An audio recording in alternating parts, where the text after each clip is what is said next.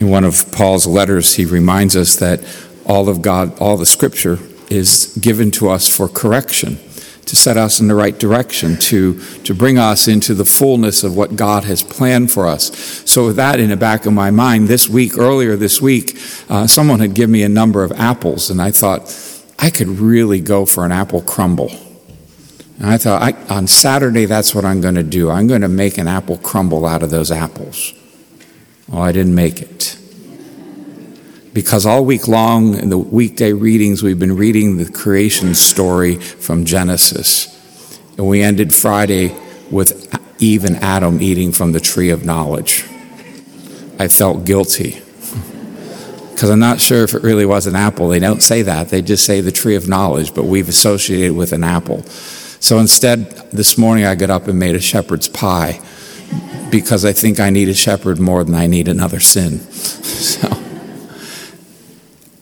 putting all that together with parts of we heard a lot of Jesus calling us out in the gospel, but here in this first reading from Sirach 2, God is warning us. He says he gives none of us the license to sin. None of us. We've taken that on by ourselves, and we've done it quite well. We've taken the free will that God has given to us, and we sort of said, this is the way it's going to be, and I'm choosing to do this. We started tonight by saying it's through my fault, through my most grievous fault. I've chosen this. We sit in the confessional and we say that we detest our sins. We sit in confessionals and say that we firmly intend to amend our lives, to change them, so that we can sin no more. And in our thoughts and in our works, in what we do and what we fail to do, we sin.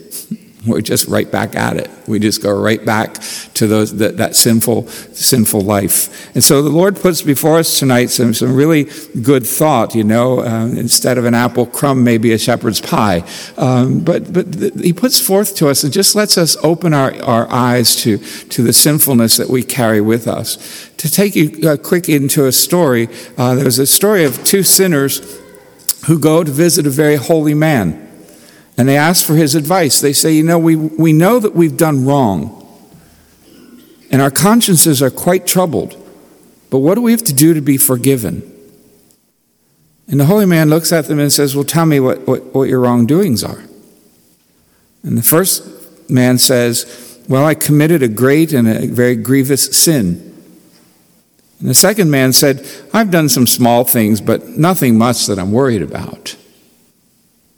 So the holy man says to them, okay, I want you to go out and bring me a stone for each sin that you committed.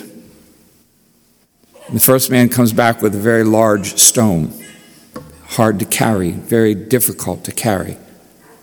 The second man comes back with a bag of small stones. And they present them to the holy man, and the holy man says, now take them back to where you got them. Where did you find them? The first man lifts his rock and he struggles to go back to the place where he got it, but the second man was having trouble remembering where half the stones belonged, and he just gave up because it was just too much work for him to remember. Back in front of the holy man says to the two sinners, sin is like these stones. If you commit a sin, a great sin, it's heavy. It's a heavy stone. It's on your conscience. But if you have true sorrow, it will be removed, and it will be removed completely. But those who continue to commit small sins, knowing them to be wrong, they harden themselves, they feel no sorrow, and they remain a sinner. So you see, he says to them, it's important to avoid little sins as well as the big ones. Because big sins and little sins are the same. They're still sins. None does he command to act unjustly. To none does he give the license to sin.